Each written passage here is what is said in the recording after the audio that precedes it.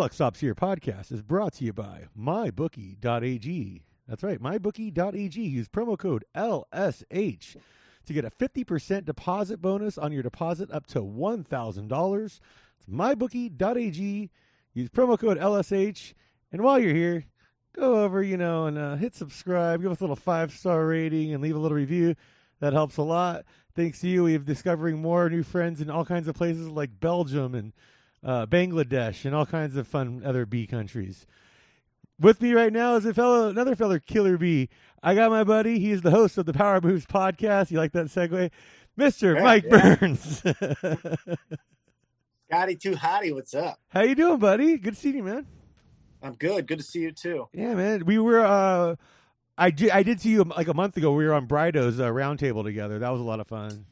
Yeah, that was fun. I never know who's going to be on the Hunk program until you pull up on it. It's like, oh, hey.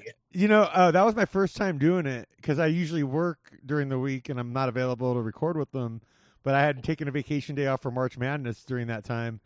And so I was like, hey, I'll be available that day. And then when I saw it was you, Androsky, Brooks, I was like, okay, I'll be right at home on this one. This is easy breezy. Like, right. I can just at least enjoy it also. That's the other thing. It's like, I'll just listen to everyone else say shit and I'll pop in once in a while. But yeah, basically my thing was sit back. If I have a good zinger, drop it. If not, just stay away. Right. Brooks will always go off about whatever. We can always count on him to do that. Oh yeah. Yeah. Brooks will go off for 45 minutes about his new chick. I got his new babe. And dude, when he was on this show a few I don't know, it was like a couple months ago or whatever now, he told a great story about when he went on a roulette run where he just kept letting it ride, double down. Okay, let it all go next time. And it hit black like 15 times in a row or whatever, so he was up to like 12 grand or something like that. Wow.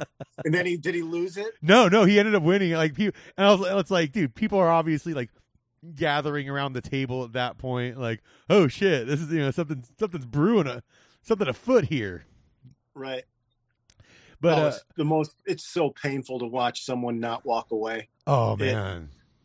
I'm a very controlled gambler. Yeah. And you're very disciplined with it. I'm very disciplined. I was disciplined through March Madness. I had one goal.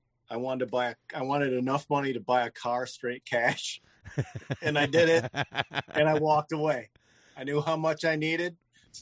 It's a 2008 luxury used car, but I walked away. I would have had more if it weren't for that fucking final bullshit game. And Michigan, that last game, Baylor, my UCLA Bruins were on fire during that tourney, dude. Like, it was insane.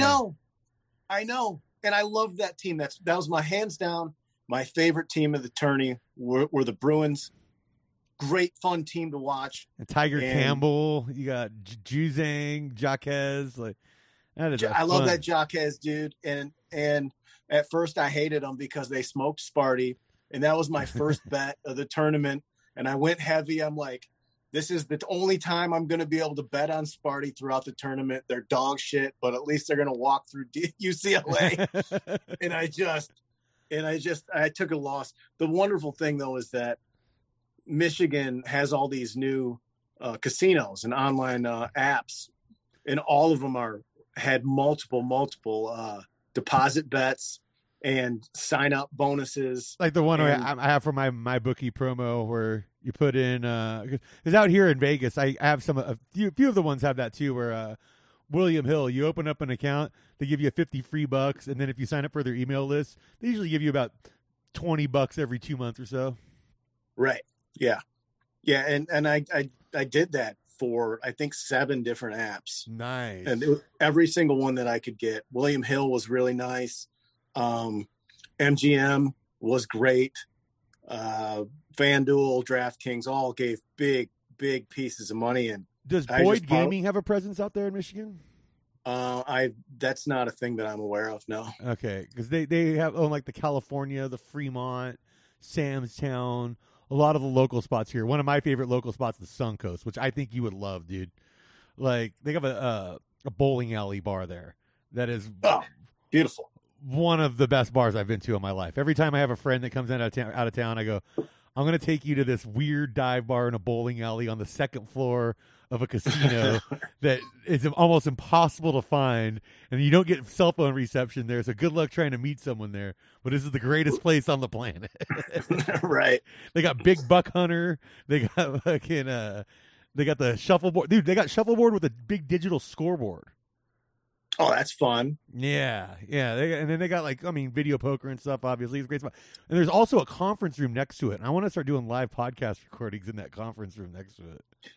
Do you think that that'll ever become a thing where you'll be able to play Big Buck Hunter for real money? Like video game type things? Yeah, for sure. I think there's some places out here you can do that. Because I know on Golden Tee, the golf game, yes, a lot of the machines here are wired into a system where there's cash payouts. That's fun. That's a lot of fun. And like those games cheat.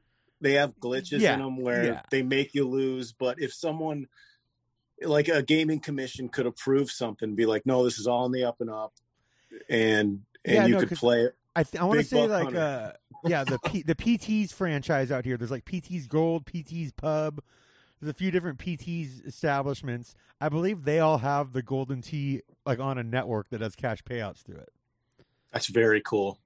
So they have like locations all over. I mean, I want to say there's like 40 locations. So it's like, it's pretty. I've seen it in a couple other places too. But yeah, dude, that Big Buck Hunter though for cash would be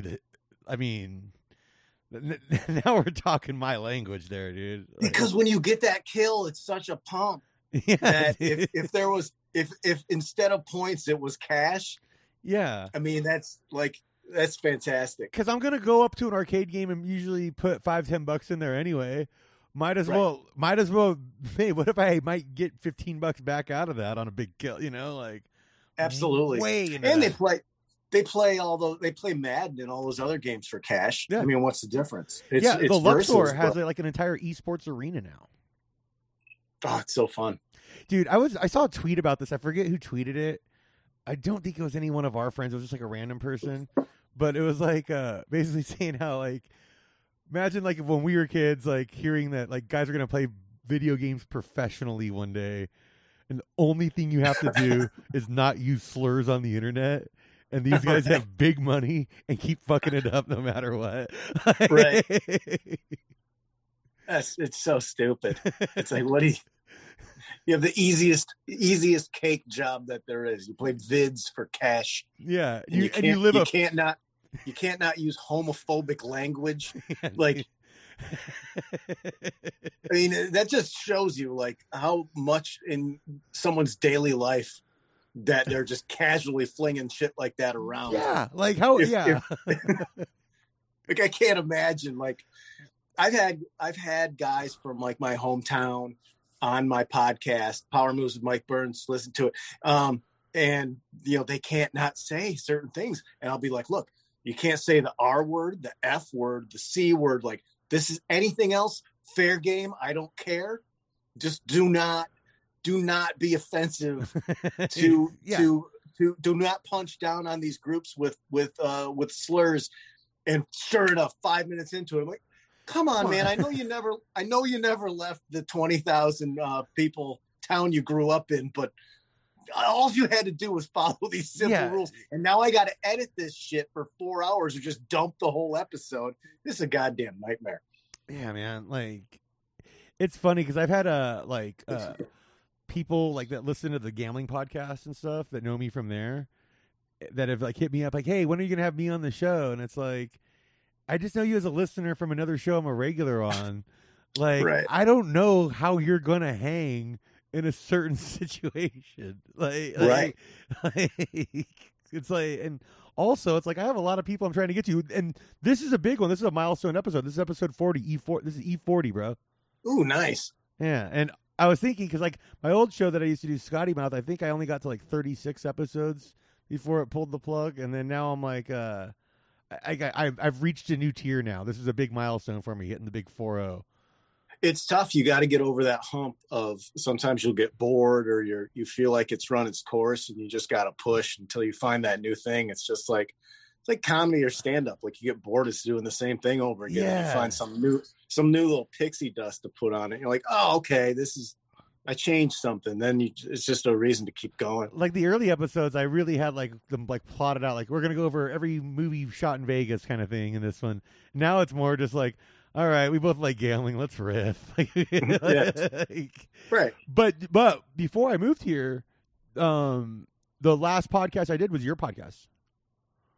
Oh yeah, that was, you left the next day. Yeah, a couple days after. Yeah, so yeah, I did that where I gave my reasoning for leaving Los Angeles. I don't regret it. Like, dude, right. I now own a fucking 2017 Toyota RAV4. Beautiful. Doing all right for myself. I got a good job with good benefits. You own a nice drivable car. Yeah. And if you were in a hole in Los Angeles, there's no way that you would have been able to do that in a million years. I have an IRA. I have 2 different brokerage accounts. I got Bitcoin. I got Dogecoin. Good for you, man. You did it right. You made the right choice. Yeah, no, and it's dude, I was just in LA last week actually, where I shot a piece for the American Gladiators ESPN 30 for 30. Oh, really? So I'm gonna be a talking head in that. Yeah. Congrats, man. That is fantastic. Yeah, so I'm pretty stoked for that. I think they're bringing me back next month to shoot more. I'll tell you off air because I don't want to like jinx it and like link it. I don't have to edit it out or whatever. But yeah, but dude, no, yeah, things are going like it's. I wanted to give you like the update from that episode that like, yeah, things are going pretty good, dude. Like, there's a chance in the next few years I'm gonna buy a townhouse out here. Right, because you can, because it's been pumped into your brain for however long you were in Los Angeles. I think I was there 12 years. That you can't have anything. You're not allowed to have anything unless you strike it big. You don't get shit. You can work really hard and have, in Los Angeles, you can have $120,000 a year job and you still live in a 700 square foot apartment. Yep. You barely can afford a car. And same with New York too. Like right. Yeah. I mean, yeah, it's just, dude. Yeah, no, I'm glad to see that you like got out of that too, like to that rat race. Cause it's like, dude, watch, you're gonna rejuvenate yourself in a way that, and I'm sure you're already feeling that, dude. Like I absolutely have. Look, I don't have bags under my eyes anymore. My face is leaned out. It's not puffy from. Yeah, you really do look like 5 years younger. Yeah, already. I looked rough at the end. I was puffy. I was booze bloated, and I was sleep deprived, and I was stressed, and yeah, I feel rejuvenated. I won't say that I won't go back because there's a good chance that I will, but like you, I've had more work since I've left, and part of that is that COVID has subsided a little bit, I think, but I'm still doing the podcast. Yeah, just the exact same way, except for I don't have a bazillion-dollar rent payment. Like I said, I bought a car just like you. I'm playing Dogecoin. I'm playing Ethereum. I need to get in on that. I've got little bits of money to invest in stocks and gamble on all these sites. Like, it's beautiful, man. And it's clean air. I'm not breathing in smog every day. I missed all the boys horribly. That is the worst part. Yeah. That's something I can never replace, or all the buddies there. But, if I get sad, I get on a plane after I get my COVID dose part 2 on the 29th, and then got mine 3 weeks ago. So I'm ready to go. It's great. It feels good to get it. Some people are afraid of it. I was like, put that microchip or whatever's in this needle in my vein. I'll be back, and then I can go to Hooters and not worry about shit. It's funny. And I heard that. It's funny too. Like when people say microchip, it's like they're worried about that, but not our phones, our TVs, our fucking computers, right? Everything else. It just cut to a headshot of you, dude. This is hilarious. I'm sorry. I just needed to. I didn't have my do not disturb on, and it gets. It's irritating when I get text messages. Yeah, it's just hilarious. You look like you failed. That headshot looks like a guy who tried out for grip on Tool Time to play a grip on a Tool Time episode on a Home Improvement episode. I don't even know what that is. I don't know what do I have on a gray flannel shirt? Like I think so. Yeah. Yeah, that's my headshot. I had because I've been doing shit on my just on like this, I changed it so it would look professional because I had some pitch meetings. Oh, whereas before it was a picture of Ric Flair with sunglasses on. Like that was my effort. I was like, all right, well, let's use the nice pictures that were done in a beautiful way by Robin von Swank and use those. Dude, no, it's a nice looking headshot. It's just you don't see it. Yeah, it's not me. It's got major like day roll on sitcom energy. Oh yeah, that is a TV headshot, man, and it's got like you can see like my sides are grown out and kind of combed back. Like everyone I like my shit white walled on. But on TV, like if you have a buzz cut, it looks weird for some reason. Like if you have your sides shaved, everyone like picture like a Jason Sudeikis type dude. They all have this like every actor like that has this like 5th grade like nice boy haircut. Like no one has that length of haircut. No one goes and gets their hair. Like everyone I know goes and gets it like short on the sides, maybe longer or whatever on top. But no one has like this Bo Rick's fucking haircut. It's just absurd. And now it's one of those things I can't stand. I look at on TV when I watch shows. People have like this feathered back, kind of long shit. It's like, that's not a real fucking haircut, man. That's an actor haircut. Yeah. That's like, it's funny because it's like these hairstylists on shows are trying to like make a statement and show how creative they are, but it's like, you're missing how regular people look. Right. But dude, so yeah, I've been listening on your show. How you've been talking? You and Zach are in on the Doge. Doge has become I want to say it's like 4 episodes in a row now that I've been talking the Doge. Yeah, dude, like I got it in at like a nickel. Right, so did I. Yeah, and then I bought more. I bought little chunks like hundo 50 at a time up to 31. So my average buy was I think 8.5 cents or something towards the end. Okay. And last night I saw it start to dive and I sold at 29 and I shifted over to, I took some profit and then I shifted the rest over to Ethereum because I think it's just a better long play. And the thing with Doge is it's fun. And that's what the whole value is that it's fun. It's for person to person transactions. And that's really it. It doesn't serve any sort of purpose. So it's like a Beanie Baby. Yeah. It's Beanie Babies were worth a lot because people wanted them, but they're completely worthless rags filled with fucking beads or some shit that go in the trash when no one wants them anymore. And that's essentially what Doge is. Do you remember that divorce with the couple? That the Beanie Baby divorce? That something like that. Like, hey, dude, like, no, we have to fight over every individual beanie. We can't just fight over the collection as a whole. We're gonna go over each and every one individually in the divorce hearing, like that. I like action figures and I collect a lot of like baseball cards and record albums and shit, but I just can't imagine as a grown ass married man. Yeah, man, that's got to be just like you're trying to stick it to him in the fucking divorce. I gotta have Honey Bear. You know how much I like Honey Bear. Well, you're not having Mr. Gator Bear if I don't get this. Just take all the shit, man. If you go during a divorce, which I've been through, and I've been through many breakups because I'm not always I'm a little particular of a person and sometimes a little stressful to live with by my own admission. But like I was just here, take it. Yeah. Divorced. You want the ring back? No. Keep the ring. I don't fucking care. I don't care about this. I don't care. I'm out. I want a carload and I'm gone. Yep. I'm ghost. Yeah, I'm not sitting around fighting about Beanie Babies. As my heart's broken and my world's falling apart. Dude, like speaking of like courtroom drama, I was hoping to have some dumb crime for you on this one because occasionally I get a really good local stupid crime story. Oh, you gotta have tons, yeah. But like, dude, like I was looking at today's like last few days stuff. It's so grim. It's like man lures child at pool, man gets underage prostitute, man caught for child abuse, and then a bunch of shootings. And I was like, yeah.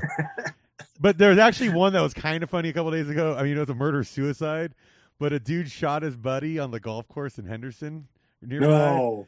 and then went home, and then killed himself. The buddy lived, but he killed himself. Good. That's the way it should be. You imagine someone invites you out for a nice day of golf, which is arguably my, You're a good golfer, yeah. I'm not great. It's not it's my favorite thing other than watching Red Zone. And you're excited when you're playing golf. If you love golf, it's the best. And then your buddy just shoots you like on the 13th green. Yeah. What are you doing? What are you doing? Yeah, what, dude? And I guess they got in an argument. They might not have been playing together. It could have been like, hey, let me play through. Fuck you. You know what? Yeah. So I'm not exactly sure what happened, but from what the story was pretty brief, but. Yeah, no, dude, because a few weeks ago I had a good one where it was a dude that got hammered and tried to climb the Eiffel Tower at the Paris casino. Well, that's fun. And he got pretty far up there, and I was like, I had Simon King on for that one, and I was telling him like, dude, this gives me more hope than anything about the future, that things are getting back to normal. Right. People are outside again. Climbing up fake monuments. Yeah, dude. All right, this is the town I moved to, man. This is when I first moved here. Like my first day, I have a couple gas stations on the one end and a 7-Eleven on the other. I didn't realize how every the local gas stations all sell whiskey. Strange. I'm not used to that. So I went to 7-Eleven first because I'm going to walk down there, buy some beer. It's my first night in my new place. I want to time that 7-Eleven walk. It's like 5-10 minutes or whatever. And I walk in there, and it's just this lady fucking took a fucking tile nap on the floor in there because she's sitting at the slot machines and fell off her stool and cracked her head on the thing and knocked herself out. So they had the paramedics, ambulance, everybody, and they're trying. Hey, we got to take you. You definitely have a concussion. We're gonna take you for evaluation. She's like, no, I still got like $16 in credits on there. I'm playing my machine, and she's just sitting there. Right? And I was like, oh man, these 7-Elevens are way different than what I'm used to. That's insane. That it's just like that. There's slot machines in Sev is just out of control, dude. In CVS, man, in at Walgreens, Albertsons, they all have their own little slot area with a slot attendant. And I look at some of the machines here; they only basically have video poker for the most part, so it's not really even slots. Usually, it's just video poker machines, and the odds aren't that good. No, they're all on progressive jackpots, but the progressives, I think they're usually maybe 15, 20 grand tops. It's dude, if I'm gonna sit around playing a progressive jackpot all day, I'm gonna go to one of the spots that has the $30 million jackpot. Because if I'm gonna hit it, I'm gonna fucking hit it. Imagine hitting the odds are pretty much the same, right? Yeah, hitting the max thing on a slot machine is very impossible to hit. You don't want to. You don't want to be playing the machine that has a max payout of $700 because that's what I see on a few of these. And it's different when you're playing at the because all the local bars have machines, and so some of those they're on the little network together. But one of ours is independently on their own. So you'll see their progressive jackpot slowly build up over time, and it'll go from 500 to all of a sudden it's at 3,000. You're oh, it's big now. But a lot of them too, if you hit a jackpot. Or if you hit a royal flush during football season, they'll put your name in the football pool, and then there's a cash prize on that if you do a pick 'em. That's fun. Yeah. So because Jen hit a royal flush at one of these spots, and she was like, "Hey," she texted me randomly. She's like, "Hey, who do you like who's a for sure pick in the NFL this weekend?" I'm like, "What the fuck is she doing?" And then I was just go against the Jets every time, just whatever. Not the Jets. Yeah, just not the Jets. Just not the Jets. That's the NFL's easy to bet on. You know what my trick is in the sports books here is because in Michigan it's just online wagering, right? They don't have no. There's casinos. Is it with sports books in them? Yes. Oh, that's awesome. So here's what I like doing, dude. You go in there, have a few drinks, get your buzz on, and then you fucking just wait, and it'll happen. Especially on like a college football Saturday where there's like a lot of action going on, a lot of games going on. The drunkest, loudest, dumbest guy will make himself very well known to everyone. Okay? Find out what teams he likes, walk over to the window, and go against this man. And you will get rich every Saturday. This is the Bowser promise, okay? This is a foolproof. You pick out a mark that you know is life. Yeah. He has no wins left in him. No. Yep. You know whatever you bet on, he's going to lose. So you bet the opposite. You could tell, too, because they'll be wearing like a Ricky Williams Saints jersey or something like that. You know, it's going to be like they're just like they're standing out already, and then they get louder and angry, and you can start seeing the vein. Like, watch for the guys whose veins are bulging in their foreheads, and you go, okay, I'm going to go against that. During the Alabama-Georgia game last year, like, I made so much money because I just heard this guy screaming about Georgia, and I could tell he was just the dumbest guy I've ever heard speak. So it was really easy for me to load up like $75 on Bama and take it down, dude. They won fantastic. Very easily. That's so great. I mean, but I think that really only works in sports books, you know, or like, I guess it works at the racetrack too. But see, in a horse race, you have too many options. You don't know exactly how to go. You just know, okay, that guy, definitely not that horse. Every other horse in there. Definitely the most money I've bled easily while having a good time is at the track. Oh yeah, it's you never win goddamn thing. It's just constantly bleeding money, and it's over so fast. It's like I really lost the taste. I usually walk away a winner at the track. Really? I've been going since I was like 9 years old with my grandparents. No, I've only been a handful of times, and I always suck.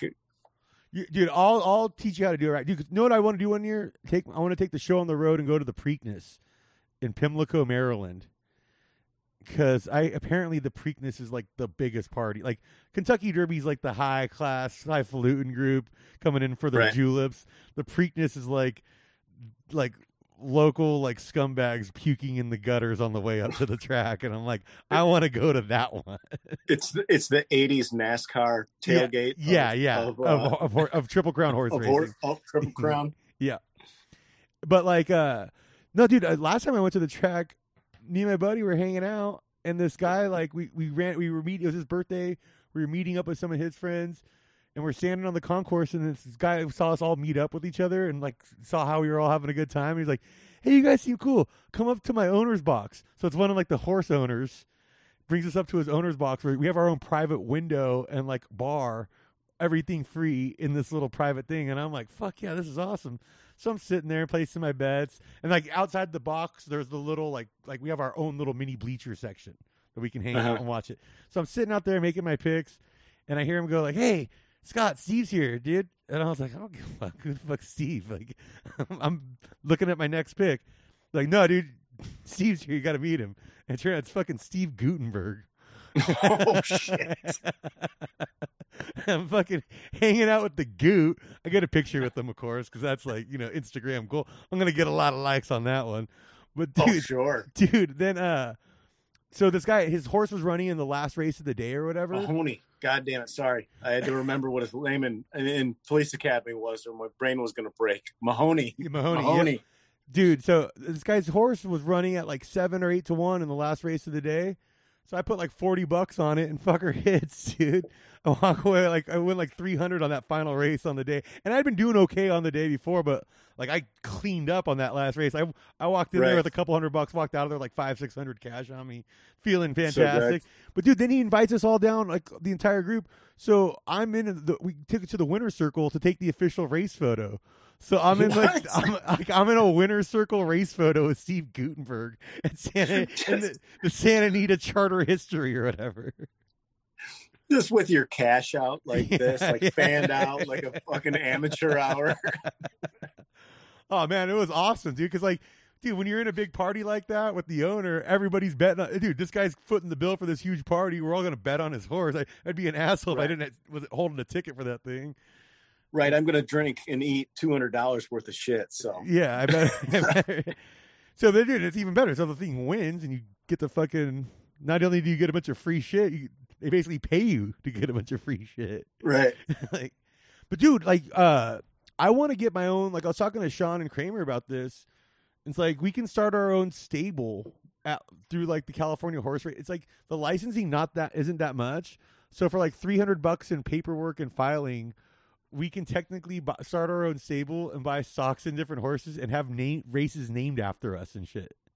Really? Yeah, and it's not that much. Like, it's less than $500 in like paperwork and shit. So you don't have to own the horse. No, but you can buy stock but see, the thing is, we can set something like this up and then buy stock in different horses. So we do own a piece of certain horses through this license and stuff. So then, if that horse wins, you get a chunk of the win of the prize. Yeah, wow. However many shares of you get that many. I had no idea that worked that way. Mm-hmm. It's just profit sharing. Yeah, dude. So I mean, dude, with like $2,000, you can get heavily involved in like horse racing. Oh, that's a lot of fun. Yeah, dude, like there's no bigger status symbol than my horse is running today, dude. Like, no one's got to know how much of that horse you own. It's your horse. But you'll get to go in the winner's circle if it wins. Yeah. And then everyone will see you down there. I was been rewatching The Sopranos, and I was watching the one where they have the Pyomai, the Ralph Cifaretto's racehorse, the Joe Pantoliano character, where when the horse keeps winning, but it shows like in the winner's circle, it's like his Colombian maid, because you have her as like the on paper owner because felons can't fucking wise guys don't want the paper trail come back to them, so. It's like this little Colombian housekeeper lady sitting there in the winner's circle with this horse, like completely clueless what's going on. Like, so awesome, hilarious stuff. But dude, yeah, no, like I don't know, man. Maybe we should start like the podcast alliance of you, me. We get the sports gambling podcast guys in, and then so we get the license under that, and we all own shares of that.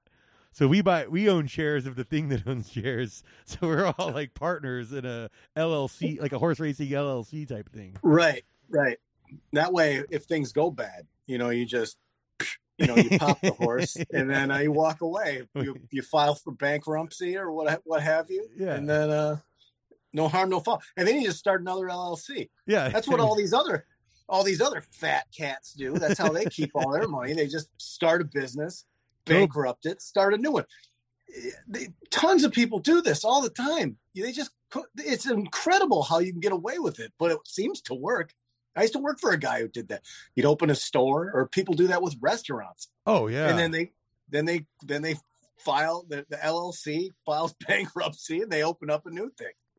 I've worked at restaurants before and stuff where all of a sudden your paycheck's coming from a new place. You got a new person, or I've had landlords like this too, like real shady kind of landlords, where they're constantly using like a series of different fronts and LLCs and just rotating them. Right. And it's like, hey, as long as my paycheck clears, I don't give a fuck. I don't care who gives it to me. Yeah, like, do whatever the fuck you got to do.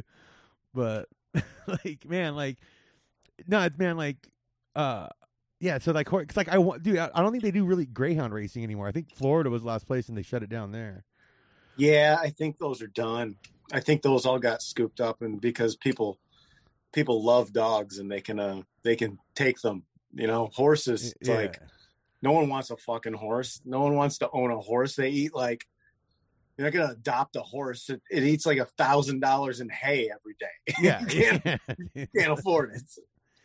Especially like a fucking thoroughbred racehorse, dude. That's a different type of diet, dude. That's like. The breeding alone. I mean, you can't just. It's crazy, like with the Kentucky Derby and stuff coming up. Like you know how it works, where they're all 3-year-olds for the Triple Crown. I didn't know that. Yeah, so the only way, only 3-year-olds are in the Kentucky Derby, Preakness, Belmont Stakes every year. That's why, like, if you go down the line, like the Santa Anita Derby and stuff like that, is to me the best race because you'll have like 3 different Kentucky Derby winners in there, ranging from like ages like 4 to 8 or whatever, so you can see some like veterans and stuff like that.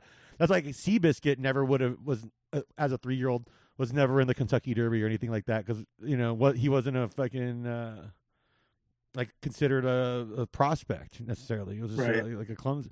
But so when the horse is born, they have to put up something like $2 million just to like, hey, hey, we want this. We want this in the Kentucky Derby potentially one day. We don't know if it's going to qualify yet or not. But here's the $2 million deposit upon birth that we want. That's so absurd. It's just, it's the weirdest thing. And they pump them through. They need all kinds of shots and shit every day. Yeah, dude, you don't know if the thing's going to like make it out of like infant training. Right. Let alone it's one of its legs could be weak. Yeah. Who knows? But like the thing is like with these horses they do that on, it's only coming from the elite genetics. Right. So it's like the mom is the mom's a champion, the dad's a champion. They come from generations of champions. It's just like rich people, like rich people always have like a rich daughter, or the hot quarterback son or something. It's because the prom king, Harvard dad who became a lawyer gets the hot chick because he's got the money, and then they make the hot kid. And even if the dude's ugly, the wife's hot, and then the kid's hot, and then the next generation is hot and money. So then you rarely see ugly rich girls. No, and you rarely see ugly quarterbacks in the NFL. You're right. They're all like Joe Montana, good looking dude. It's on and on and on. Yeah, Tom Brady, Patrick Aaron Mahomes, Rodgers, they're like all like male model type dudes. Like right. They always are, and it's because when I was a kid, on all of the baseball teams or football teams or anything I ever played, like the pitcher was always like the coach's son, and the coach. Yeah, he played pitcher and shortstop. Yeah, and the coach a lot of times was a former athlete who also came from that same lineage, and maybe he backed the team and bought equipment because he had money and he wanted his kid. Like the dirtbag kid who had to play in beat up grass stained blue jeans and street shoes playing right field very well could have had a far, far superior talent level on the team, but he was a poor kid, so no one pays attention to him. It's funny you bring that up with baseball, because baseball now is getting so like it's become a rich kid sport because of all these specialized private like club leagues and travel teams and stuff like that. Poor kids can't afford to play in these like year-round travel leagues and stuff, and that's where you get the at-bats and you get the experience where you really develop. And so, like they're at a disadvantage. That's why, to me, I'm always rooting for like these Dominican and like Venezuelan guys that like were swinging at bottle caps with a broom handle, dude. 100%. Like, and dude, that's it. And you can tell though, because like all these ball players now, whether it's Chris Bryant, Mike Trout, they're all like dreamboat type dudes, because of like what you're saying, dude. And that's why. And like when you really break it down, dude, like back in the 80s, when we were growing up, man, every team had like a Pete Incaviglia type, dude. Just like a guy who looks more like he'd be on like your local company, like beer softball league. Yeah, Pete Incaviglia looked like a like Captain Caveman with a mullet. Dude. Like, you had guys like him, like Rusty Staub would never get a look nowadays, just on his face. And a lot of the times, for the most part, a lot of these guys are white guys, because just like there's just proportion and like white guys have to come from a good lineage to be handsome. Yeah. Whereas like otherwise you're just ugly as shit. Whereas like an African American dude, like Dominican dudes, be hot as fuck and have come from poverty. Yeah, because they're just better. They don't have all these English dirty, like filthy buck teeth jeans. They're not distant cousins of Prince Philip. Right. Yeah. They don't look like Prince Philip, like some guy who got run over by a pumpkin truck or something. Heads all mashed in. Oh, dude. Yeah, like no, man, like dude, and I like baseball. To me, like there's nothing more relaxing on my weekends now than just throwing on like 9 hours of baseball in a row. Just kind of taking it. I'll throw on golf tournaments too, because I've been gambling on golf a lot lately now. But I just really like kind of snoozing. Like baseball and golf are so perfect to like Sunday afternoon nap to, and I kind of just come to and go or whatever. Like right. That's like, and it's also we're all addicted to our phones and doing 85 things at the same time. Golf really lends itself to that. You can pop the phone out, dude. and you can. I got my laptop on. I got my phone. And golf again, still dominated by rich guys, because not all, but the Golf Channel loves to point out every time someone comes from a non-privileged background. Oh yeah, and it's like, don't you understand what you're just admitting to everyone?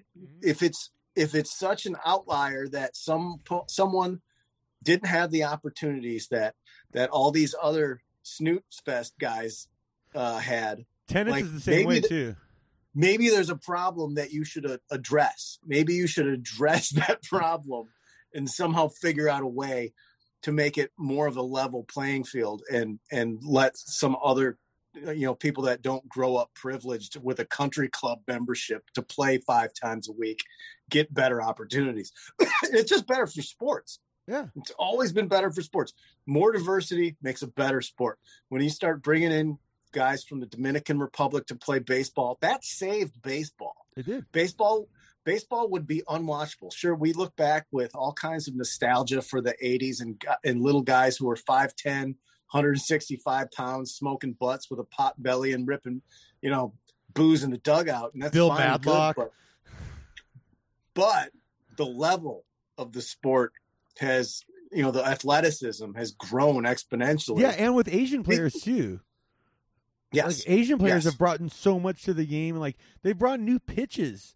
Like, they figure, we're like, and also like did you get into KBO last year at all? Because that was the first sport to come back during pandemic.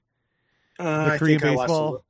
I did watch a lot of it. I didn't pay attention or know anything was going on, but they just put it on the back. But all those ballparks are like 280 down the line. Like, dudes are just hitting jacks nonstop. They play in these tiny little domes, and and just dudes are bat flipping, hitting home runs, like getting all fun. It's a fun game to watch. Like, because baseball doesn't want to admit that like steroids brought a lot of us back after the strike. Right. I think they should all do steroids. I think that if they want to do them, and there's arguments that steroids aren't even necessarily the worst thing, or at least HGH. Sylvester Stallone eats HGH on his fucking pancakes for breakfast. Yeah. He seems fine. He's shredded in like 82 making Rambo 7. And when people say too, like, oh, well, what about the numbers or historically? It's like, no, dude, Babe Ruth, Mickey Mantle, those guys use performance enhancers. They were just using him for hangovers instead of just being really good at baseball. Like, when the guys realize, hey, we could use these same things these guys have been taking for years, but if instead of playing half drunk, let's just not drink, focus on our bodies, and see how much we... Like, the real thing was the amphetamines, I felt, because everybody was taking those. Well, yeah, they still all like greenies. Yeah. Greenies are still very prevalent. Dude, I mean, greenies are so prevalent where, like, I mean, during the 90s, even 2000s, like, it was called playing naked if you didn't take greenies. Right. Dude, can you believe Burns? He's out there playing naked today, man. What the fuck's he doing, dude? What? I'm just in a good mood. What? I don't need this stuff. I don't need speed. That was I forget what the story's from, but it's in MLB. Doug in the clubhouse, they would always have, like, in the 80s, someone talked about it. There were 2 pots of coffee. There was, like the decaf, and that was regular coffee just with caffeine, and then the dark brown one, that's the caffeinated one. That's the one that had all the speed in it, crushed up greenies in it. I can barely handle a cup of coffee. Yeah. Like, I just can't. I don't do well on hyper uppers, including caffeine, and that's not necessarily. But any like nose beers, any of that, I just can't handle it. I have a horrible anxiety, and my heart feels like it's going to explode. I can't imagine eating greenies in coffee and then going out and focusing. Like, I understand that they can do it. Like, a lot of people, like, they drink a bunch of coffee before they go take a test or something. It makes my vision blurred. Dude, but think about being all hopped up on amphetamines and having to go against Randy Johnson. Right. Like, I'd be so scared shitless. This dude's winging it 100 miles an hour with like 5 feet of brake to his ball. Like, Yeah, I would need that sweet spot of like 2 to 3 beers.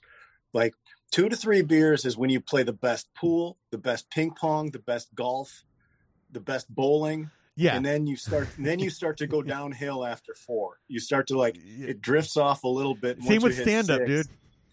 Same with exact thing with stand up. Well, stand up, I think I was always best with 8. Yeah, no, I always said like 2 to 3, I'm all right. 4 to 7, all right. But like, give me like 8 to 12. Now we're cooking, dude. Like, Yeah. You're gonna see something. You're going to see some real clarity. My speech pattern becomes better for some reason. You ever see Downers that like that. WKRP Cincinnati episode where Johnny Fever, they keep giving him alcohol and testing his reflexes, and they keep getting better and better and better. You And know, like he's proving everything wrong. I am aware of that, but I've been trying to find where I can watch WKRP. Sometimes some of those weird, like free Me TV type channels or apps or whatever. Pluto TV is a good one, dude. Some of those will have it, but I think the issue with WKRP is that it used so much music, just like Beavis and Butthead did with the videos, that they can't afford to show the things because they'll play like Led Zeppelin or Rolling Stones, and it's like Paramount or fucking AMC channel can't do a rerun that costs like they got to pay Rolling Stones $70,000 because of the episode or some shit. We ever tried to watch like the Married with Children DVDs or the streaming? No, I just watched reruns. I think it was on Hulu for a while. Well, when they do it on like, if you watch it on Hulu or whatever, usually the opening credits, it won't be like, because it was the Frank Sinatra song when it originally ran. But they can't afford that anymore. So it's just like a weird like knockoff orchestra song with the opening credits, and it just like, oh yeah, and it just like, you're like, it looks like a dud coming out, and you're like, I know the show's amazing, but it really needs that Frank Sinatra song starting it out, or it's not the same. Like, fucking and kids. It's an institute you don't want none of. I was just talking. I think it was a Cheney episode. We were just talking about how they need to bring back Married with Children and make it so Bud has the hot daughter and Kelly has like a nerdy son. Right. You could. The thing with Married with Children is it'll never get made again. There's no way. That show is so good. It's so good. And then you have to remember that a lot of people critique that as being like a misogynistic type show. But when I forget what's her name, who plays Marcy, Amanda Burse, who's brilliant and a lesbian woman, she starts to direct a lot of those later episodes, and they're great. They're super good because she puts a new spin on it. They still do all the offensive stuff, but there's more of a comeback to it. Yeah, she makes comeuppance happen, which is incredible. And that shows you that you could still make stuff like that. There's shitty people in this world, and I believe in comedy you should still be able to show that. It's just a little more socially responsible. Always Sunny in to show that Philadelphia it's wrong. is a great example of that now. Where like they push the envelope. They do everything you're not supposed to do these days, but they do it in the right way. They have gotten smartened up a little bit, and they leaned a little more woke last season. But yeah, you watch some of those, you're like, how do you get away with this? And then you have to remember, this is not a show about heroes. These people are awful, and their lives suck, and they're worse at the end of every episode. And that's part of the fun. I just started this week. I started Eastbound and Down again from the beginning. I'm on season 3, and holy shit! Like, it's every time I watch it again, more time has passed. And it's become so overboard. It is way past, I think, Always Sunny as far as offensiveness. But Kenny Powers, his life crumbles. Yeah, he's a piece of trash. It gets worse for him throughout the seasons. Like, he's not coming up. He's falling apart. Right? You like to see him fail also. It's not like I'm rooting for Kenny Powers to do good. I want him to be awful. I mean, even I want his life to fall apart. Even like Curb Your Enthusiasm. Like Larry David's an asshole, and like it's obvious, like he's playing himself. Life has worked out for him. He has Seinfeld money. But like he's always putting himself, like, making things worse for himself no matter what he does. And like that last season he did where it was like he opens up. Did you see the last season where he gets in a fight with the guy that owns the coffee shop? So he opens up a coffee shop spite store next door. Just, like, and it kind of works out for him, but he always ends up fucking eating it at the end. Like, right. And that's why I feel like the Marx Brothers to me are like the perfect type of old timey comedy, because like their whole thing was we stick it to the man. Like our only victims are the richest people on the planet. Right. Can you really call them victims in this? We just made them look silly. We didn't hurt them. You know, they just got some mud on their face kind of thing. Like,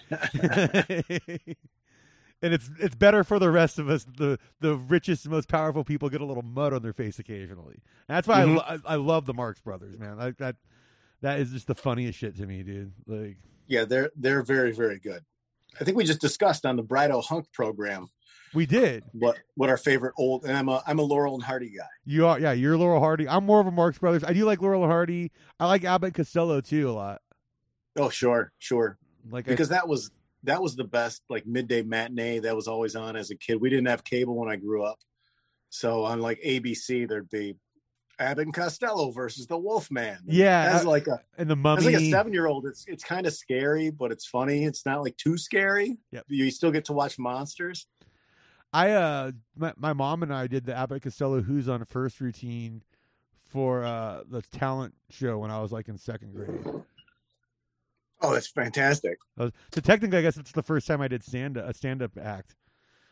In second grade at the talent show with my mom. That's incredible. And I learned how to say all kinds of nifty words since then that make it a lot more colorful than back then. Made it not usable on television. Yeah, it's not TV friendly. You know what though? Like most of my jokes I can clean up, dude. Like I don't have to cuss. I don't really cuss that much on stage. It's just creating a dark, vivid mental picture. It's far more disturbing than saying fuck. Right. I loved colorful language on stage, and that was a real downfall for me because a lot of my punchlines did have profanity. I mean, they just didn't work the same way otherwise. Yeah, it was a big mistake. It was a big mistake, Scott. No, I had opportunities to do Conan. I really blew it, and I did blow it, and that's okay. I'm okay with it. I'll probably never do stand up again. Yeah, I'm kind of on the fence because it's been a couple of years for me already. I don't have the need or the drive. I like doing this way better. Yeah, I love my podcast because I get to talk for an hour every week, and I get as opposed to driving to Timbuktu or the fucking Valley or whatever to do 5 minutes and wait all night and spend $60 at the bar, and like I just do this from wherever, hotel room. Public park, whatever. I got you have your whole one of these Zoom recorders is a full radio station. Dude, it is. And like little inside baseball, how to make the sausage right here. You're the one who like walked me through all the stuff I need to get to do this show. Oh yeah, I remember. You're like get a Zoom, get the Shure mics, and like I followed it to a T, like told me which hosting to get, everything. Like I followed it to a T, and it's worked out beautifully so far. Like I passed that along to you from Vince Averill did the same thing for me. We went out for breakfast one day on Vermont Pancake House of Pies, yeah, and sat there at the bar. I brought a notebook. I'm like, all right, what's everything I need? Like I need to know what's a hosting thing? What app do I need for this? What recorder? What mics specifically? All of that shit. Because I had no idea, and I just wrote it all down. And then when someone else asks, I just give them the same answers. Dude, I mean, it works great because like the old show I used to do, my buddy Carl would record it. I'd go over to his house and we record it. So now I got to set up 3 schedules: the guy who records it, mine, and the guests or whatever. And so it's like, okay, that started getting really difficult, especially when I moved. That's kind of why the show ended, and my computer had broke. So I was like, But then he's got to send me the file. I would have to go into FileZilla, upload it into the back end of a website, publish it there, send the XML link over so it can go to iTunes and all that. huge waste of time and pain in the ass. With this, it's like literally I have this sound card. Once we stop here, I'm gonna pop that sound card out, pop it in my laptop, put that file in the GarageBand, compress it, do all the things I gotta do there, trim whatever I gotta trim, and then it's good to go. It'll be up within 30 minutes of us being done recording. Right. Know? Right. It's a beautiful thing. I don't think a lot of people listen to podcasts know like how it's time consuming. You have to do it right. You have to know what you're doing, but it's doable. You can do it. And it's funny because like you, me, Brido, like so many people, we all basically use the same exact setup. Right. And like, I mean, because it fucking works. Like, if you want to start a podcast, get a Zoom H6. Like, I'm shocked at how some people make it so much harder on themselves. I'll find like, no, you just need this, and this, and that's it. And whatever your editing software of choice, I forget what I use. I don't even remember the name of it, but yeah, it's been just a absolute dream. What do I use here? I use Audacity. Audacity, yeah. And Audacity. I've become proficient on Audacity. It's like I just learned. It took a long time. There were some nights when I was editing the thing until like 4 a.m. Like, God damn it! You don't know what settings you want on compression and whatnot. But this probably isn't super interesting to a lot of people. But you know, I feel like I know how to do something I didn't know how to do 126 episodes ago. I just figured out this week really how to like trim pieces out and kind of blend it together and make it kind of seem seamless. And like, so now I feel way more confident because like there was times where people would be like, hey, can you edit that out? I'm like, yeah, sure. Like, oh my God. I don't know how to do that. Right. Yeah. Once you you learn those little things, it's so much easier. And what's cool about me using GarageBand for this is it's basically the same as iMovie. So my video editing skills are basically improving as well. Like, cause it's all the same click and drag format. Like, right. It doesn't really change too much. It's basically the same controls. But no, like I actually bought like a fucking 1080 HD cam that I got off Amazon. My mom got me an Amazon gift card. I was like, all right, I'll buy some dumb shit. Like, and I was fucking around with that. But like, I like this. I need my webcam here because it's weird when I had the other one and it's like you'd be looking at my profile the whole time. It's like a weird like demented streamer look. I wasn't quite down with that, but I think I'm gonna figure out a way to kind of set up a studio area, like more of a studio area over here, and like start doing these on Instagram Live or something like that. That's fun. That's another step I have not figured out how to do. I don't know how to do Twitch, and part of it is I want to start getting some video going with it, kind of, you know. I would do it on my Patreon if I hit a certain amount of people who donate, but you know, that's down the line. Something that I've always tried to not do because I've done it in the past and it's just made me lose interest in shit is when I do too much, you know, trying to bite off, like, I'm going to put this on Twitch. I'm going to put this on this. I'm like, no, it goes here, and here, and that's it. It goes to, I put my podcast everywhere except for SoundCloud, because SoundCloud had it's like 6 downloads a week or something, or 4. I'm like, I'm sorry guys, I can't pay for SoundCloud for 4 people. I'm not paying for the subscription. Yeah, you can find it in other places, guys. when the huge numbers are on the other things, I'm not dealing with SoundCloud. So every week I get this thing failed to upload to SoundCloud because I don't have enough. I don't pay them money. I would say like 70% of I'd say 70% at least of my numbers are from Apple. Right. I get a little chunk from maybe 20% on Spotify. Yeah, I get a chunk from Spotify and I get a little chunk from Amazon and Google Play. Like Google Play, I get a decent chunk. Yeah. So wherever you're listening to this show, hopefully, hey, you know what? Leave me a comment in the comment section on wherever you're listening. Of where you listen, you know, do you use Chartable at all? I know what it is, but no, I don't even want to know. It's just that's the thing. What I like about it though is it lets you know when you get a new comment somewhere. So if someone leaves me a random comment on a place like Amazon, and I want to like they're asking me a question, and want me to respond, I can get back to them or whatever. That's fun. Hasn't really come up yet, but no, it's like, for me, it's, look, I put this for free everywhere. If you want to, help me break even.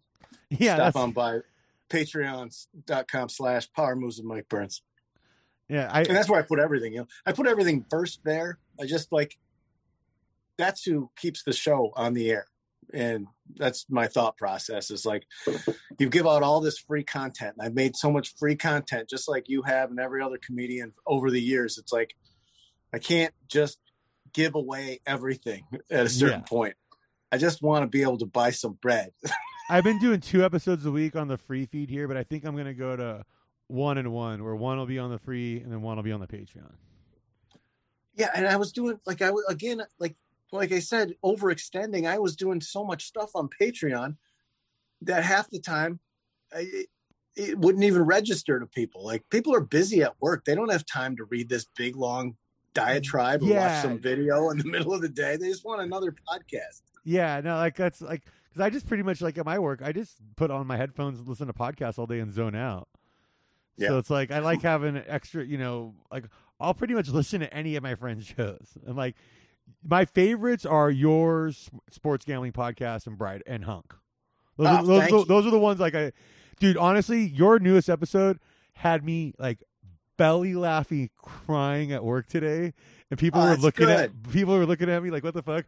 But when you were reading from chapter 4 of Dad Boner, the stuff about we got so hammered we left the Wendy's in the car overnight and noticed a big ass dent in his front fender. It's like, oh dude, I have lived that so many times.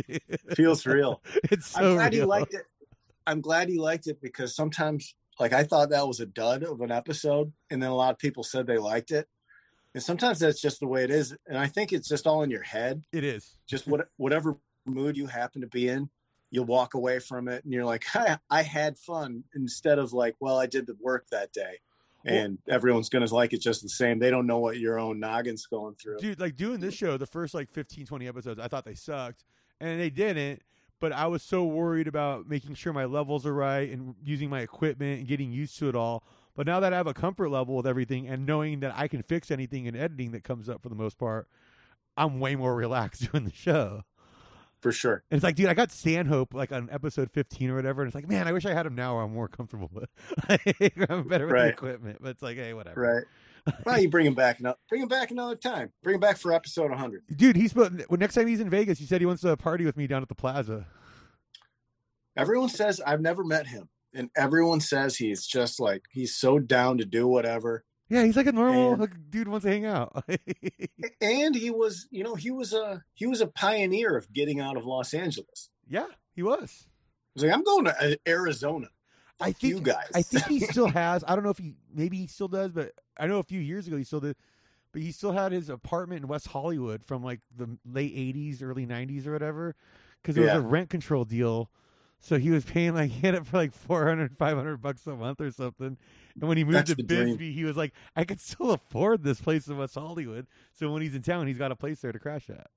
That's the absolute dream. I wish I had that in LA, because you can't do it now. You can't. That apartment would be $2,100, $2,200 minimum, a month. Dude. Dude, my place here right now is $850, dude. And that's free. And it's a fucking 1-bedroom luxury condo in a really nice community on the nice part of town. Yeah. And this would be a $3,200 place in LA. That's incredible. It's so stupid. I was actually looking today, dude, at a place not too far from here, or one of my coworkers told me about it in her complex. Dude, 2-bedroom, 2-bath, 2 balconies in a nice gated community with pool, gym, everything. Guess how much? Here? In Vegas? Yeah, in Vegas. 13. $950. Dude, you want to come? You want to move to Vegas, grow pot, and be my roommate in a 2-bedroom condo out here? Pay less than $500 a month in rent. You let me know, dude. I got you. It sounds good. It was, I still haven't decided where in a year from now I'm gonna play out the summer here, month to month in Michigan, and then I don't know. I just don't know, Scott. I have no plan, and I don't care to have them. I'm just day to day. That's a smart move, man. Dude, my company just hooked me up with a fucking free life insurance policy. That's incredible. Right? Well, you'll be dead soon. Who's the benefactor? I got my brother. Dude, it's funny. I put my brother on there, and that's safe. And my brother, I told him about it. He's like, "Oh, cool, dude. How much do I get when you die?" Just immediately, like, first thing he said. So, how would you want to die if that was to happen? And I'm telling him, well, I want the Donnie from Big Lebowski's treatment. Like, just go get a Folgers can from Ralph's. Fucking put my ashes in there. Save as much money as possible. Don't go blowing this life insurance policy on frivolous things like an urn or right. I kind of would like a Viking funeral. That's fun. Yeah, dude. Someone's got to shoot the arrow and fucking. All that dead hair on your body would go up like a Christmas tree. And it'd be like dried out Christmas tree that just woof, just instant flames. Just put a little lighter fluid on my pubes, man, and just the whole thing goes up. Just see it fly up the treasure trail and then the chest. Oh, dude, it's just all like connected. You know what's weird is I have a bald patch on the small of my back, and I can never quite figure out why that's there. I basically have hair every other inch of my body. Except that weird little spot on my lower back, dude. You're talking about podcasts you like. I wanted to plug Christian Duguay's Valley Heat is my hands down favorite podcast currently. You know, I'm going to check that out tomorrow because you're the second person to tell me that in the last couple of weeks now. Sean Green was just telling me about that. I hung out with him last week. It's incredible. And it is, it's like, for me, and this is, coming from me, it's like Dad Boner, but a guy who works in just a random guy in Burbank. And it's not like Dad Boner and all, but it's the same thing that I like to make comedically. And when I write scripts and things it's just like him and an across the street neighbor and some other neighbor. Like the distance is just this one block in Burbank. And he builds this huge world out of that. And it's so pleasurable to watch. Not sponsored. I've not told him I'm going to plug this. I've just overcome with joy. Dude, I love Christian, and he's one of the funniest dudes I've ever met in my life. So I definitely got to check this one out. It is ultra Christian. It is ultra, like, you can see so much of him, and that makes it even better. Like, you see, he's talking, he's being him right now. He's being him right now. Oh, here's a heightening of him. It's fucking fantastic. Highly recommend it, dude. I have a neighbor over here who's like, dude, he reminds me of, like, I call him Nursulap Taliakbai. He reminds me of the neighbor from Borat, because like he's just this dude that he's like, because I'm on the second floor and he's on the second floor, but like across, like, as I live right off the fire road here, so like across this little fire road, there's like 3-4 condos down, and this guy's like, and when I'll be on the balcony having a smoke, I'll look over and he'll be out there smoking too, but just like staring at me, like all like wearing like the little hat, like Borat's neighbor, just like looking at me. So like I always say to Jen, like, he is pain in my assholes. And then like when I got the car, I kept saying like, I get new car, he cannot afford new car. Great success. But it's like, I honestly, like, living in a condo community like that, like this now, it's like, because I've only ever lived in like a shitty apartment buildings or like low income housing kind of thing situation. Like, so it's like or like where I grew up in Whittier. So like I'm not used to like a condo community has its own vibe and its own quirks, and you see the same dude. As I was pulling up home from work today, there's this guy out walking his dog, and he's like just trying to like wait there and wave me by, but he's standing in my parking spot. When it's numbered parking, so I'm like, dude, I'm like, you're in my fucking spot, guy. Get out of there and let me pull into it, dude. It's been a long day, man. I want to go home. Go be nice somewhere else. Yeah, dude. Like, yeah, go be nice somewhere else, jerk off. But I got to tell you about a couple of my neighborhood bars because I think you'll love them. There's the In Zone. All right, it's normally a University of Michigan bar. I know you're a Michigan State guy. But No, but I don't harbor ill will towards University of Michigan. I but know it's you're a supposed to, but no. it's a Michigan bar, but then on Sundays it turns into a Steelers bar, and I'm a big Steelers fan. And they'll just like, to me, it's so funny. They take like these big like curtains, like Steelers curtains and stuff, and put it over all the Michigan stuff around the bar. What? And like convert it into another like a. Why don't they just leave it all up? Just do 50-50. Dude, it's really funny, dude. But dude, this place rules because during happy hour you get 32-ounce cans of Miller Lite for $2. Oh my, can 32-ounce can? Yeah, like the big boy cans of Miller Lite. Yeah, not the 2x4. No, not the 2x4. Like the big, like the fat dogs. It's like a fucking man Folgers can, but beer. It's Yeah, like yeah. bigger. Yeah. They're normally like $4 or $3, but during happy hour they're $2. That's insane. Dude, like That's free. dude, if you're gambling, they don't charge you. Like if you just put you just put $20 in the video poker machine, casually play. I will get like blackout hammered at some of these local spots for like $8. Smart. It's just Vegas gets it, man. They really. Yeah, I know. They understand how to make money, and this isn't some big revelation, but it's just incredible. It's a business model that people fail to like. The pure hospitality is lost in a lot of places like Los Angeles. Los Angeles bars don't understand what the words buyback mean. Like once in a while, maybe you'll get a buyback at some bar that you go to regularly, and that's a maybe. And I think I could count on one hand in 12 years the times that happened. But unless it was like a place where I ran a show when I got free drinks and they slid me some on the side, but it just doesn't happen there, and it's reflected in the quality of the way that people are treated and act in these establishments. Yep. Whereas in Las Vegas makes you feel welcome, and it should be it's looked at as this big tourist destination. But when you get into old Vegas and some of these independent bars like you speak of, they treat you well. They treat you like you want to be treated, and that makes you not care about spending money there.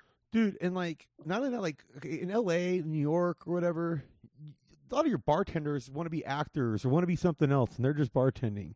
Here, that's also correct. People want to be bartenders. They move here to make good money bartending because it's a very lucrative position here. Because when you're handing out that many comps, because like a lot of my like local spots, like they'll give me like a lot of people go there just to play games and don't drink. And so they have a bunch of comps for them. So I go in there, I tip well. They're always like, "Hey, Scott, got a few free drinks for you," because that person over there's been playing for a while. You know, I'm like, "Oh, fucking A." Like, well, you just earned like an extra $10-15 on your tip, or it's very easy. Like, dude, Robert De Niro said it best, dude. The whole point of this town is cash. That's the whole point. Separate people from their cash. That's the whole point of this city. And dude, here's another local bar I think you'll love, dude. Because like when after post COVID, man, when things are full, you got to come. I got to show you my local version of Vegas, dude. And I was gonna, and you have to understand, I wanted to when I my first destination when I left Los Angeles was 2 nights in Vegas, but I was so at the end of my rope, personally, psychologically. On top of the stress and strain of having to leave everything and pack everything up and say goodbye to everyone, I was just like, I didn't want to see anyone until I got all the way across the country. I would have hooked you up with some free weed, but yeah. I know, but I appreciate that, of course, but I just couldn't bear the thought of, I just wanted to be by myself. Because then it would have been another goodbye too. You just did all these goodbyes, and it's like another goodbye, dude. Right, and I hardly did any goodbyes because of COVID. I said goodbye to the close homies, not all of them, and at that time it wasn't like you weren't giving hugs out or anything. It was just kind of like 6 feet apart. Okay, see you down the road. All right. Well, I got this other spot that's maybe like, I don't know, maybe a mile from my pad, maybe a mile and a half. It's just down Buffalo Road here, but it's called Charlie Down Unders, and it's like a fucking Australian like Crocodile Dundee theme bar. I like that. I think you would really love this place. Yeah, that sounds fun. That place is pretty cool. I've only ever gone there for like lunch, but I've always felt like this place probably just pops on a Saturday night. Yeah. Like there's also a cool spot called the Golden Tiki. I mentioned that bar several times on the show. It's over by my work on a Spring Mountain Road.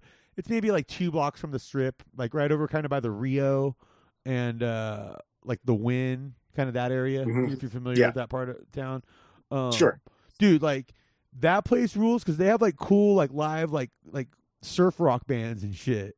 And it's like a full on tiki bar in this like weird little like Chinatown strip mall.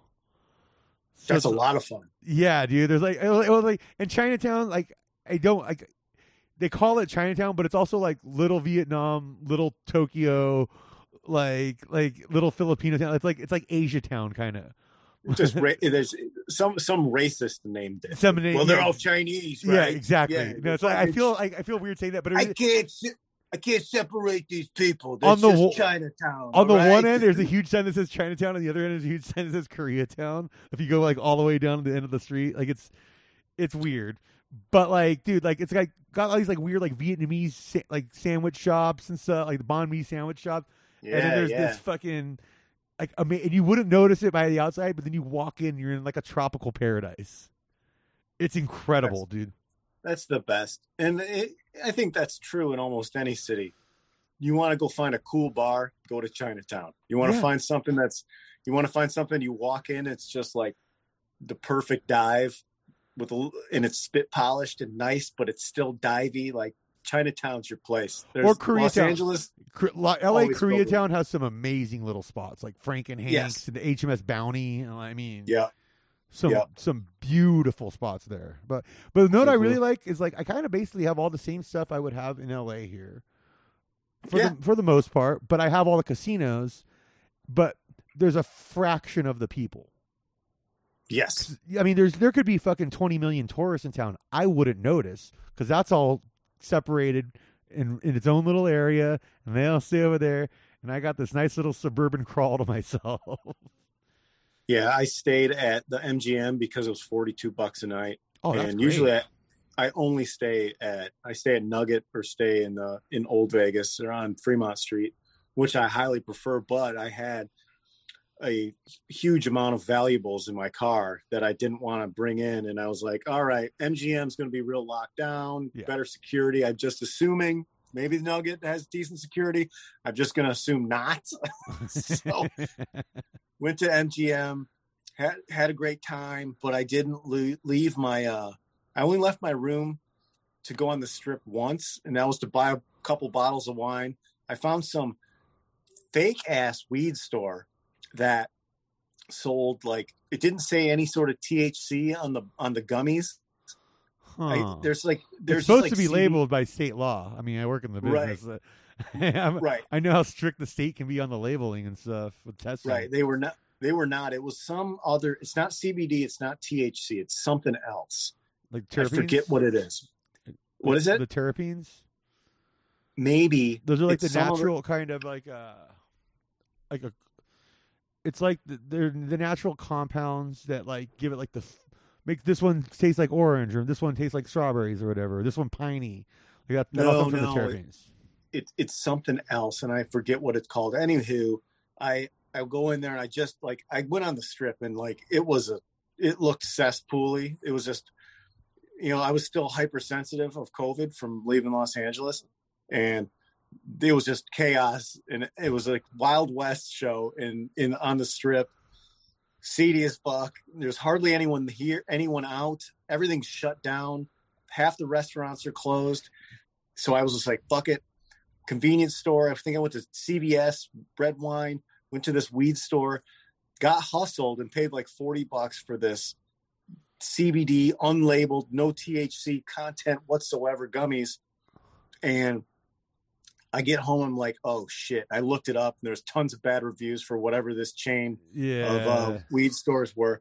So I'm like, well, fuck it. These are supposed to be just CBD bullshit. So I ate like 5. Like, well, at least I'll get really relaxed. And they kicked in just like they were real.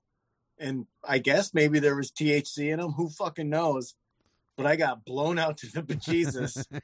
And then like the next day I took like a couple, didn't really do anything. So I think that some of them were legit and some weren't. It was probably just like a grab bag. Yeah. Like so weird, but they were way overpriced. And I felt like a tourist trap sucker right off the turnip truck. Well, it's funny. Like the cultivation I work at is right over by the Strip, but my company's dispensary that we run, is by my pad. So it's fantastic. I live right by the shop where I actually get the weed, but there, I mean, dude, like our cultivation sells to basically all the shops in town, and even in like in Reno and stuff. Yeah. So it's like we're shipping all over. Like it's kind of weird, dude. It's weird how it's like I worked in California cannabis for a while, but Nevada cannabis is much different, and it's like I would say it's more strict, but. Like, dude, I had to do like an FBI background check and fingerprints and all that shit, dude. Like, it was like no joke, dude. Wow. Yeah, because there is a little stricter of rules in Vegas. You can't smoke on the Strip. You can't smoke on the street. You got to be in the privacy of your home. That's why correct? You got to get one of these. Yeah. I got one of it's a wax like dab pen, and it's got a little secret compartment where I can just load it up with some more wax down here. Nice. I load this thing up. I take it with me to the casino when I'm going. And dude, they just think I'm hitting a fucking tobacco vape pen. I'll just hit this straight at the bar, right at the bar. That's great. Hit it right there in the sports book. No one gives a shit, dude. Because I had a 5-pack of joints that I had from California, and I thought that, I'll just walk down the Strip, toke down a whole one, and just look at the lights, and then I got paranoid looking up on the internet. Like, it's like, if you get caught doing this, you're going to jail or whatever. And it's not that bad, dude. It's like, I mean, I've smoked weed in front of a cop down in downtown on Fremont Street.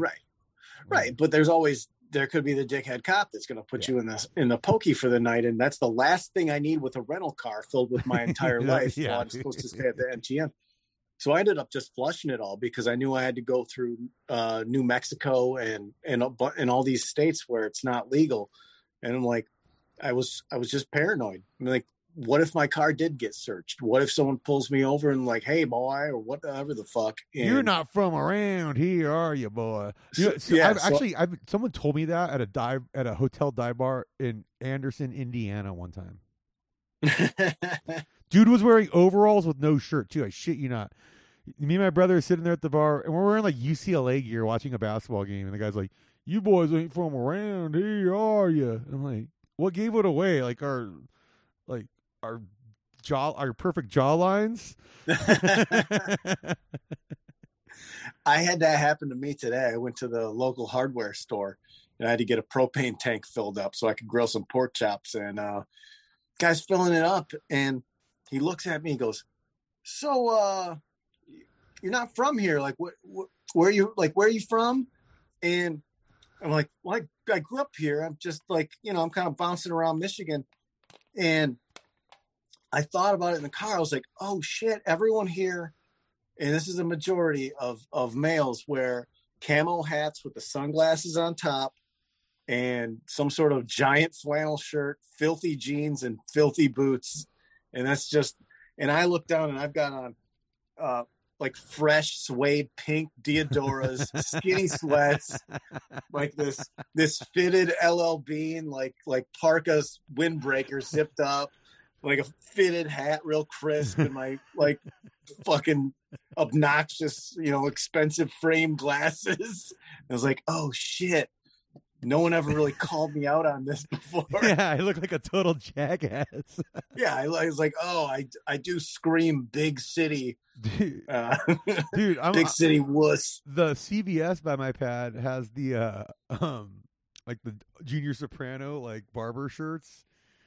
And I go down there and like at the drugstore. Yeah, so I've been buying like my shirts at CVS because they got the cool like the Havana style shirts. You know what I'm talking about? Gambler shirts. Yeah. Oh yeah. And I was like, dude, I'm like, hey, I'm just gonna really lean into the local look here, dude. I'm not gonna fight it, man. Like, and I keep telling people next time you come visit me out here, dude, I'm gonna be fully like Fredo at the end of Godfather Part 1, where he's got like the full on like big lapel shirt with like the vest and like he's all pimped, 1940s pimped out. Like, yeah, that's gonna be me soon, dude. Like, I'm feeling it. Michigan has good weed. Michigan has good weed shops, which I was very impressed with. Yeah, I heard you And talking about that on the show, dude. I didn't realize Michigan had legalized, but I mean, pretty much everybody has at this point. I mean, most. yeah, and I was here for like a week, and I had to drive like, I don't know, half hour or something to go find some, but good prices, very low prices. Like, a bag of gummies that were $30 in Los Angeles or 10. And I'm like, what? $10? Like, give me this, and this, and this. And I walk out like a little kid candy store, literally. Yeah. Big bag of stuff, display it all out when I get home. My And my it's just company so shop, cheap. and I don't get the specials like on a discount. I get my discount there, but not on actual specials because they're already discounted. But the special this week for 420 was we had 2 different half ounces for $50 each. Wow. And it's good too. Yeah. I mean, it's like for $100, you're walking away with a full ounce, dude. Like, That's incredible. That's so much weed for me. That would last. Yeah, dude. I haven't smoked since I've been here, since I left Vegas. Just the gummies? Yeah. Since I left Michigan, I have not inhaled any sort of. Usually just like to anything. do like 1 or 2 quick little hits. You're not like a huge, like, I'm going to sit back and fire 4 bong load stoner. I'm not a bong guy. I'm a put my pre-roll back in the tube kind of guy. But yeah, by the end of Los Angeles, I was probably burning a whole one a day. All right. Just like hit by hit. And that's probably my max. But yeah, I just because I quit smoking too. Yeah. I haven't had a cigarette in, I think, 600 days. Wow. So it was just like, well, if I can just take a little break and make the lungs get even a little more healed up. And then and I've got some nice big pre-rolls sitting there in a drawer that I'm just waiting for. Like, I'm going to have some boys over to hang in a couple weeks. And I'm like, it's going to be fun because it's going to be a whole other ride, Scott. It hits different. Dude, the gummies are great. Oh yeah, man. There's nothing like a good smoke, dude. Like, no, I can't wait. I mean, I like this little wax pen that I hit, but no, once this is over, I'm gonna go fire up another bong rip. I think it's cool though. You get to hang out with your old school friends, man, because you do got some characters in that mix, dude. Crazy Cooter, Absolutely. the man who Dad Boner himself was based. I love it, dude. I love how you told us on Brido's show how Dad Boner, the name, is based on your friend who's a Border Patrol agent, dude. One of them, yeah. It's the first name of one and the last name of the other. And yeah. one of them's an athletic director for a high school, and one of them's a Border Patrol agent. And if you're not familiar with the saga of Dad Boner, oh god, everybody get Mike's book, follow at Dad Boner. Like it's some of the funniest shit you'll ever hear in your life. Because like you said, it's real. I mean, it's not real, but it's real. It felt real at the time. For multiple years, people thought it was real. But I love how you planned him to take a month off to have a fake heart attack. Yeah, that's just goddamn brilliant. I was all about the art. I was so about the art then. Well, dude, anything else you want to plug, dude? Because I got to wrap it up here in a minute, dude. Subscribe to Power Moves with Mike Burns. You'll love it. Scott's testimony is all you need. Yeah, I mean, it makes me laugh hysterically. I think you guys will, if you guys think I'm funny, you'll love this shit. Well, my co-host is Gnarly Zach, who's just a regular dude from Whittier. Yeah, no, he and I have become buddies and like DM quite a bit now and stuff, and talk like sports stuff. But like, it's funny because like we'll make like hardcore local references to each other about like local restaurant, like some shit that like, dude, like if you're not from there, you do not get that at all. And like it's hilarious, like because we both hate on guys that went to Lucerna High School. It's very specific. We both hate the same exact type of person from where we're from. So it's funny how the neighborhood doesn't change too much. He's such a good dude, and he's so real. And Brooks was the co-host for Brooks Wheelan's co-host, fantastic co-host, but he's an entertainer first, and it was. He needs to be on. I need to be on, and it's tough. Gnarly is an everyman who has the skills of a professional comedian with having never done any of this. He's just so relatable and easy to listen to, and both are great. Yeah, I But- need to get Gnarly but- on this show, dude, for sure. Like, You should have Gnarly on. yeah, I'll get him on soon, dude. Yeah, because he's great, man. Like, Yeah. So I mean, that's my current bread and butter. If you want to Venmo me some money to Pizza Nacho 69, so I can buy more Ethereum, that'd also be welcome. yeah. That's how everyone should, like, when people get asked if they have any things they want to plug. Yes, my Venmo. I got a Venmo. I got a Cash App. You know? I'm just gonna start saying, "Hey, you got anything you want to plug? Yeah, send me some nudes." Oh, and if you want to check out all my sweet merch, powermovesgoods.com. That's powermovesgoods.com. A lot of great golf stuff if you're a golfer, Yeah, dude. You degenerate know what? golfer. I'm actually my next paycheck, dude. I'm planning on ordering one of those golf hats. Those are pretty sweet, dude. Yeah, well, let me know. Text me and I'll shoot you over a discount code so you get that for cost. All right, sweet, dude. I'm always down for that. I've been, dude. Sean gave me, like the 7-Eleven size rack of Bic lighters, the case. He gave me an entire one of those with sports gambling podcast lighters. Oh, those are incredible. Big, full on Bics, dude. Like, yeah. So I have like a whole rack. So I've been handing them out to everybody at work, and everyone's like, "Dude," I'm like, "Hey, I got some free lighters for you guys. You want one?" And they're like, and they're expecting like the shittiest ones. I'm like, "Wow, it's a Bic." Yeah. So, Yeah, they're great. And I listened to that show a lot during the tournament. Like, I was never a regular listener. I would listen to like, one out of four. Like I would say, I listened to that. You should hit them up for next week because I think they need a Lions fan for the draft coverage. Oh, that's fun. Maybe so what would they do is like while I'm going to do the Steelers coverage, and what they do is like we'll be on the clock when the team's on the clock, and we'll be talking, and then we'll give like our immediate reaction to the pick or whatever. Oh, that's fantastic. Yeah, hit Sean up, dude. See if that dude, because we did that last year. It was so much fun, man. And like the Steelers didn't have a first round pick last year, but they didn't have a Raiders person. So since I live in Vegas, I got to do the 2 Raiders first round picks last year. So it's like they had me on and they brought me back, and all I did was like, they're going to make the wrong pick, and I was like, they're going to just the first pick, they're going to take the fastest wide receiver on the board. It's exactly what they did. Right. I couldn't have scripted better myself. Like they're still letting Al Davis's ghost make the decisions over there. So, oh yeah, that's a good show. Those guys are good dudes, man. When you listen to that show, it's very comforting. It's like, oh, what I'm doing isn't wrong. I'm not throwing money away. No. I'm not gambling with what I don't have to lose. Making a calculated investment. It's a calculated investment going on what CJ Sullivan texted me. Yeah. Another friend of the show. But have you had him on? Yeah, he's been on. Yeah, he is great, man. He was telling me about the old school like Philly like OTBs that he went to growing up. I'm like, oh man, yeah, he's got some great stories. He's fantastic. He is pound for pound one of the best one-on-one funniest people you'll ever talk to. Oh man, he's so great.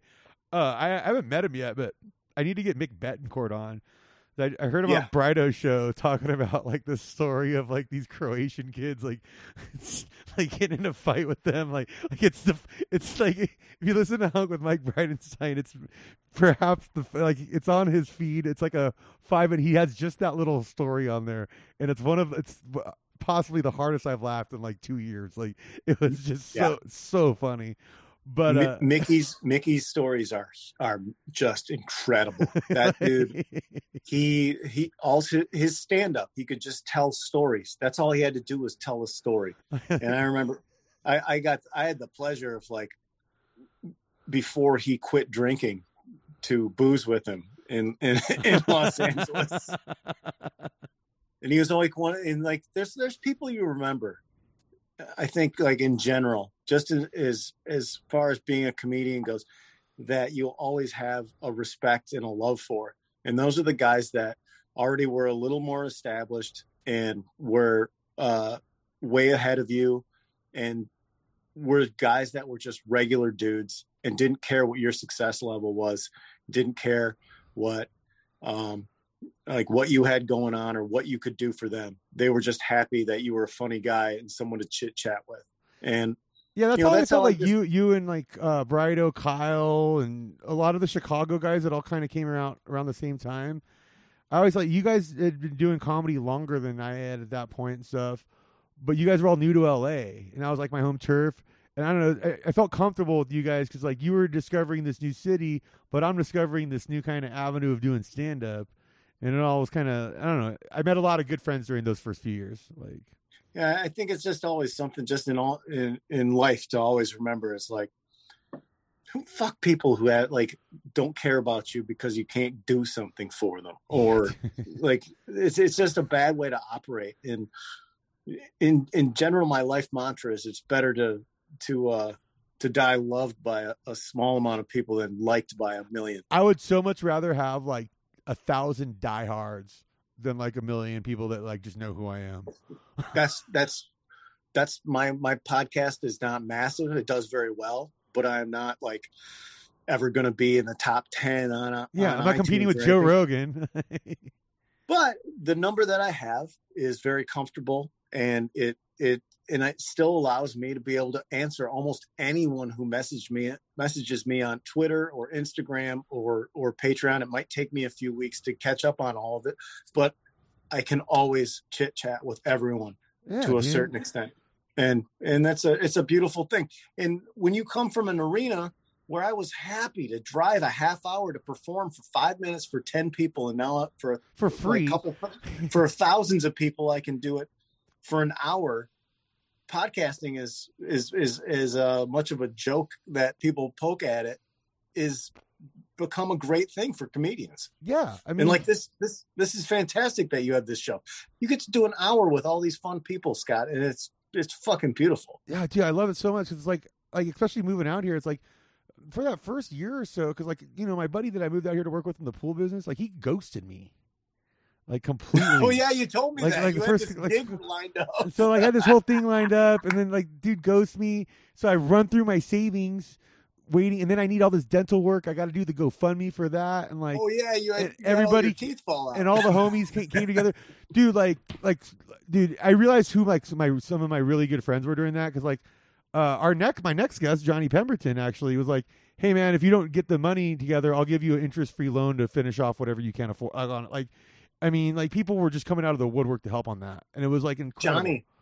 Johnny, and another beautiful human being. Great been in movies, big TV star. That dude doesn't give a fuck. Dude, that guy's still joke text with me, and I don't know. Like I'm having him next episode. Like really looking forward to that one next week. But I mean, like, excellent. Yeah, like, dude, it's just like I don't know. This like really kind of whatever homesickness I may have had or whatever. This show's really helped me get over all that, because I'm reconnecting with everybody and sitting down doing these like kind of Zoom, FaceTime one-on-ones, and it's funny to see like how like I mean COVID's changed us all, whether we're all going to acknowledge that or not, but we've all changed, and hopefully we change for the better, because I feel like I'm coming out of this way better than I went into it. Me too. Some people are like, COVID sucks. I'm like, I don't know, man. I'm doing pretty good. I got a car now and life insurance. I'm doing all right, man. I didn't have 3 brokerage accounts before COVID. And that's good. You know, all of this, these are all positive things that sometimes you have to take stock of where your life is and make a drastic change. Yeah. And get healthier and just say, you know what, look, at the party's over in a certain way. There's going to be a new party, but that old party, you've been to the party's, it's 4 a.m., 5 a.m. It's time to go home and get a good night's rest. At 5 a.m. Yeah. Well, for the rest, you know, good morning's rest. A good day's rest. Sometimes you need a couple days rest after that. After one of those. But I did that, and I feel like such a better person. And I think if I go back to Los Angeles, I'll do it in a different way. Absolutely. And I'll look at it differently. I will not move in. I will not blow all my money to live I just got a thing today asking me if I wanted to audition for this commercial, and it pays pretty good, but it's like, hey guys, like, you know, I moved away for a reason. Like, but if this is like one of those self-tape ones that I could just do from here, oh yeah, I mean, I imagine that's what it is. Like, I might as well do it. Or it's got to be. It's got to be. It's got to be. I'm not going into fucking LA to read for a commercial right now. I'll tell you that, dude. Here's the other thing that COVID exposed is that you don't have to live there. You don't. And I was just gonna say this, dude. Yeah. when you make these chunks of money in Los Angeles, it's gone because you're already so broke and you're thirsting for that money for a project that took a year, and you get that nice paycheck and it's gone with all the debt you've accrued. If you don't live in Los Angeles, you can use that to spend on a nice place to live. Yeah, I'm buying a dirt bike, dude. Dirt bike. Yeah, buy a dirt bike, a hunting rifle, whatever cool stuff you want to buy. Some new Oakley razor blades. Go out and buy it because you're living for free compared to what you lived previously. And like, dude, like and not just like it's not just the rent either. It's like the cost of living on everything. Like, dude. Yes. Like I had to fill up my tank last week before I left. I think I paid something like almost $5 a gallon there. Out here, it's like $3.39. Yeah, like it's like okay, like car tags and titles and all that shit way cheaper. You know what? LA price. Insurance and my registration are more expensive in Nevada, actually. I think insurance might be it's about the same here. Well, but insurance I feel like here is really expensive because it's the DUI capital of America and the number 2 car theft capital of America. That makes sense. But hey, I mean, you're not gonna accidentally rack up $700 in parking tickets in a week. No, dude.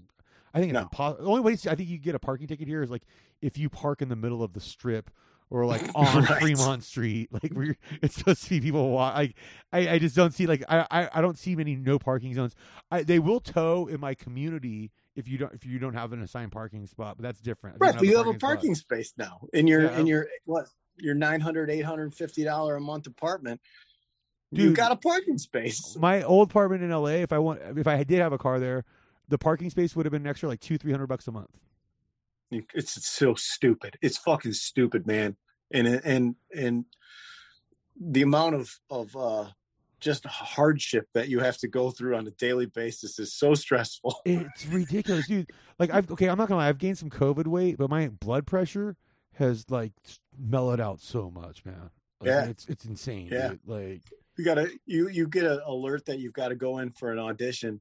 And it's 10 miles away. You're like, well, shit, I got to get up at 6:30 a.m. That's a 2-hour drive. Yeah, no shit, dude. Like, but for me, dude, that's a bus, dude. That's 3 buses that I'm doing across town on right. Out. Like, I think the last audition I went on before I moved was like for an Old Spice commercial, and it was just like, it was one of those moments because when you're in some of those audition waiting rooms and they got other people coming in for other stuff.